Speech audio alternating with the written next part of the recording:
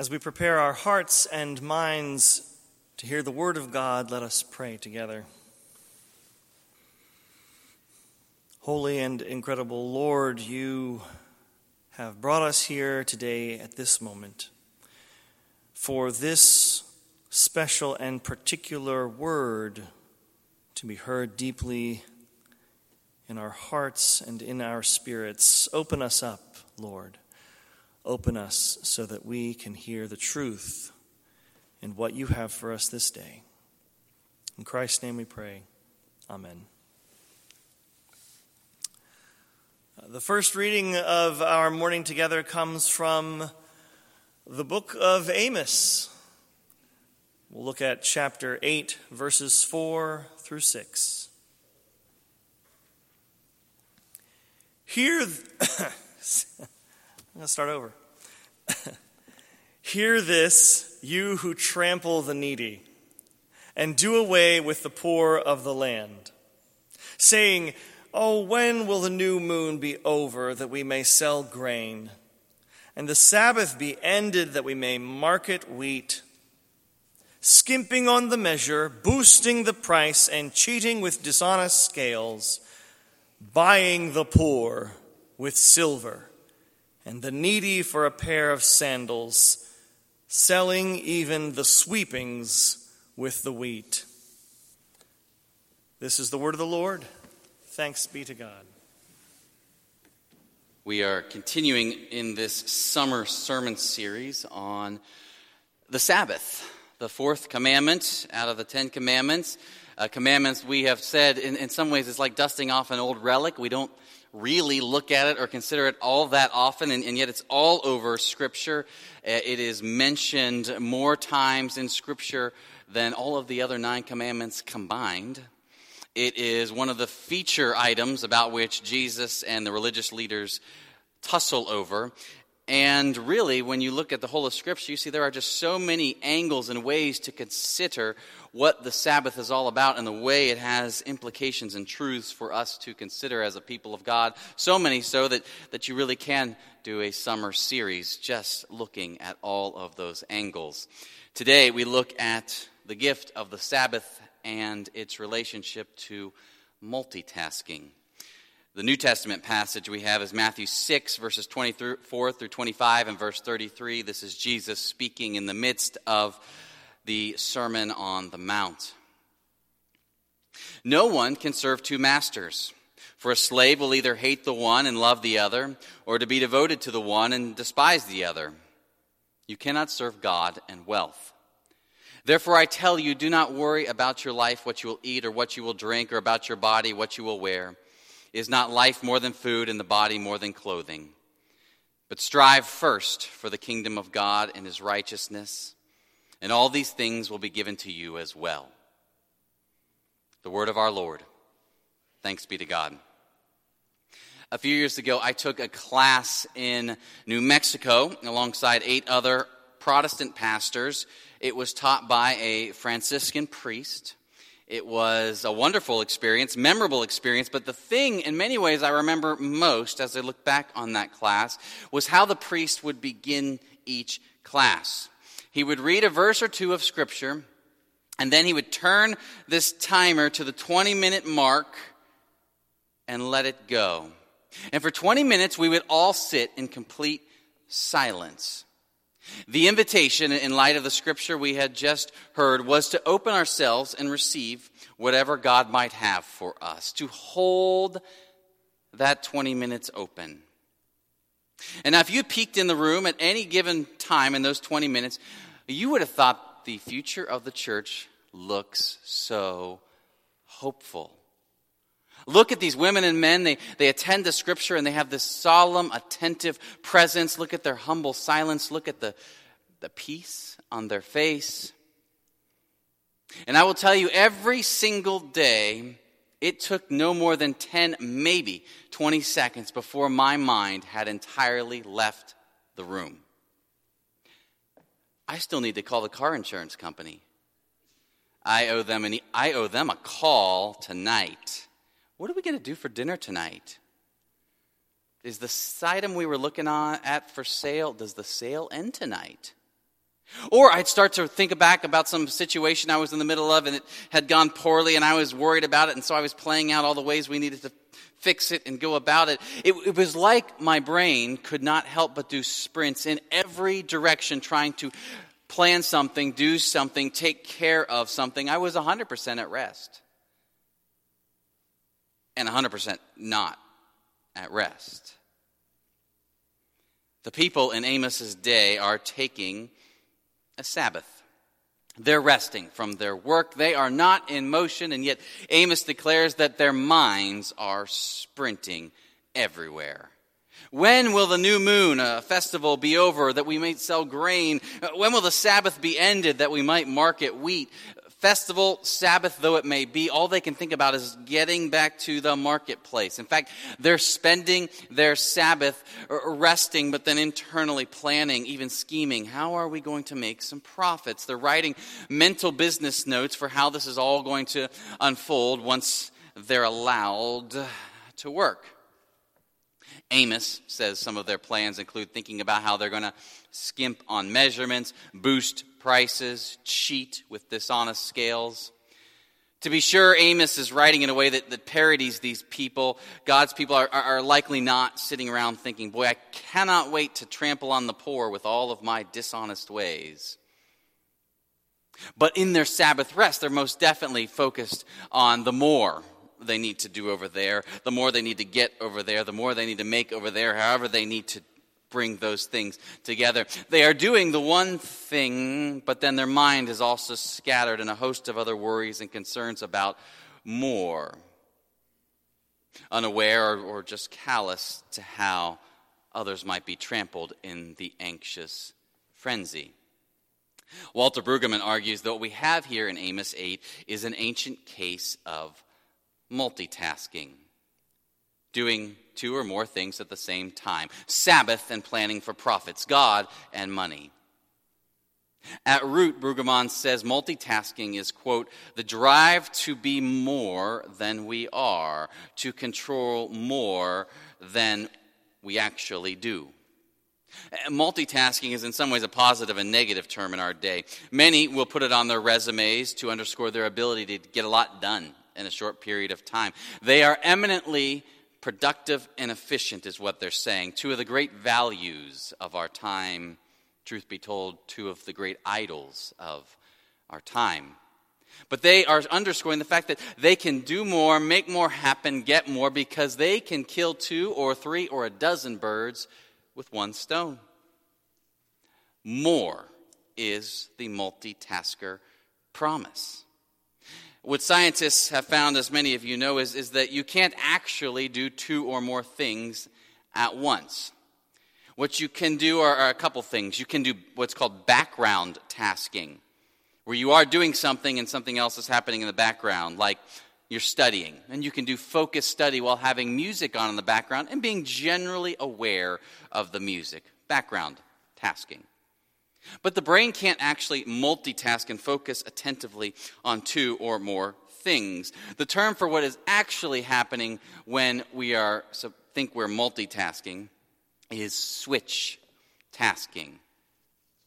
We're never doing all of the things at once, but always switching our attention from one thing to the other. And now the brain can move pretty darn fast, so it may feel like multitasking, but what's really happening is the brain just keeps shifting. And the more the brain shifts that way, the less the brain is wholly focused on any one thing. And so David Meyer, a cognitive scientist at the University of Michigan, it boils it down to simple things. Writing an email while talking on the phone. Driving a car while talking on the phone. What you're really doing is always going back and forth between the two, which means inevitably one or the other is going to suffer, probably both. I mean, one of the ironies of multitasking, aside from the fact that it's not a real thing, is that it promises to deliver more, and in truth, it makes us less productive. The more it does deliver on is tiredness. Each switch takes the brain a little bit of energy, to do the switch. No big deal, but that adds up as we keep at our attempts to multitask and do more and be more than we are. And each time we switch, the focus, the time it takes to focus and refocus gets a little longer, just a tad bit harder. We're ever slowing down, tiring. And by the way, when are we our most anxious? Our most disagreeable? When is the church most prone to sin, failure, forgetfulness? When are we, quite frankly, tempted to dishonest business practices? Or going with the flow because we just don't have the moral resolve? Is it not so often when we are tired? No wonder the poor are trampled in Amos 8. Tired people are anxious and frazzled, and they have not eyes or hearts to see or time to see the poor and how their decisions affect the poor. No wonder people in our time who are making more and more money and acquiring more and doing more and being more will sometimes say, I am killing it. They do not know just how precise their language is. The nonstop multitaskers are, in fact, killing their soul. And actually, the people who they no longer see because they have neither the time or energy or ability to consider who gets trampled in our anxious frenzies. And as helpful and really as necessary as computers and phones are in our time, I must say there is an aspect of them that is terrifying insofar as they do quietly reiterate day by day that you can do and you can be more than you are. You can email and shop and get reminders about the event tonight and watch the silly video and get your news and track your finances, all on this multitasking miracle. Such a perfect product for society that believes deeply in the myth of multitasking, because we are captive to having, being, doing, making ourselves, making more. Now, these technologies, they're harnessing multitasking in new ways, but the truth is multitasking is an ancient temptation. It is the temptation to take the fruit from the tree, to be more than our limit, to be like God. You cannot serve God and money. You cannot receive the gift of the Sabbath and be planning for more, getting more, doing more. The heart cannot multitask. It really is one monotask or the other. And perhaps for each of us at some point the bottom falls out. Maybe we lose everything from having thought we could do an infinite juggle. Or maybe we hit burnout. Or maybe we finally miss that critical appointment or that really special occasion amid all the multitasking. Or in our tiredness, we press send on an email that should never have gone out.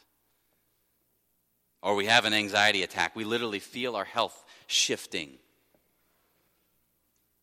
Or maybe, like people of Amos's day, perhaps we run into a moment where something or someone shows us that for some time now, though we've been keeping up appearances, honestly, all we've really been thinking about are weights and measures, stats and stocks, markets and sales, and missed entirely Christ himself, who is in and among the naked, the hungry, the imprisoned. One way or another, perhaps the bottom eventually falls out of the myth.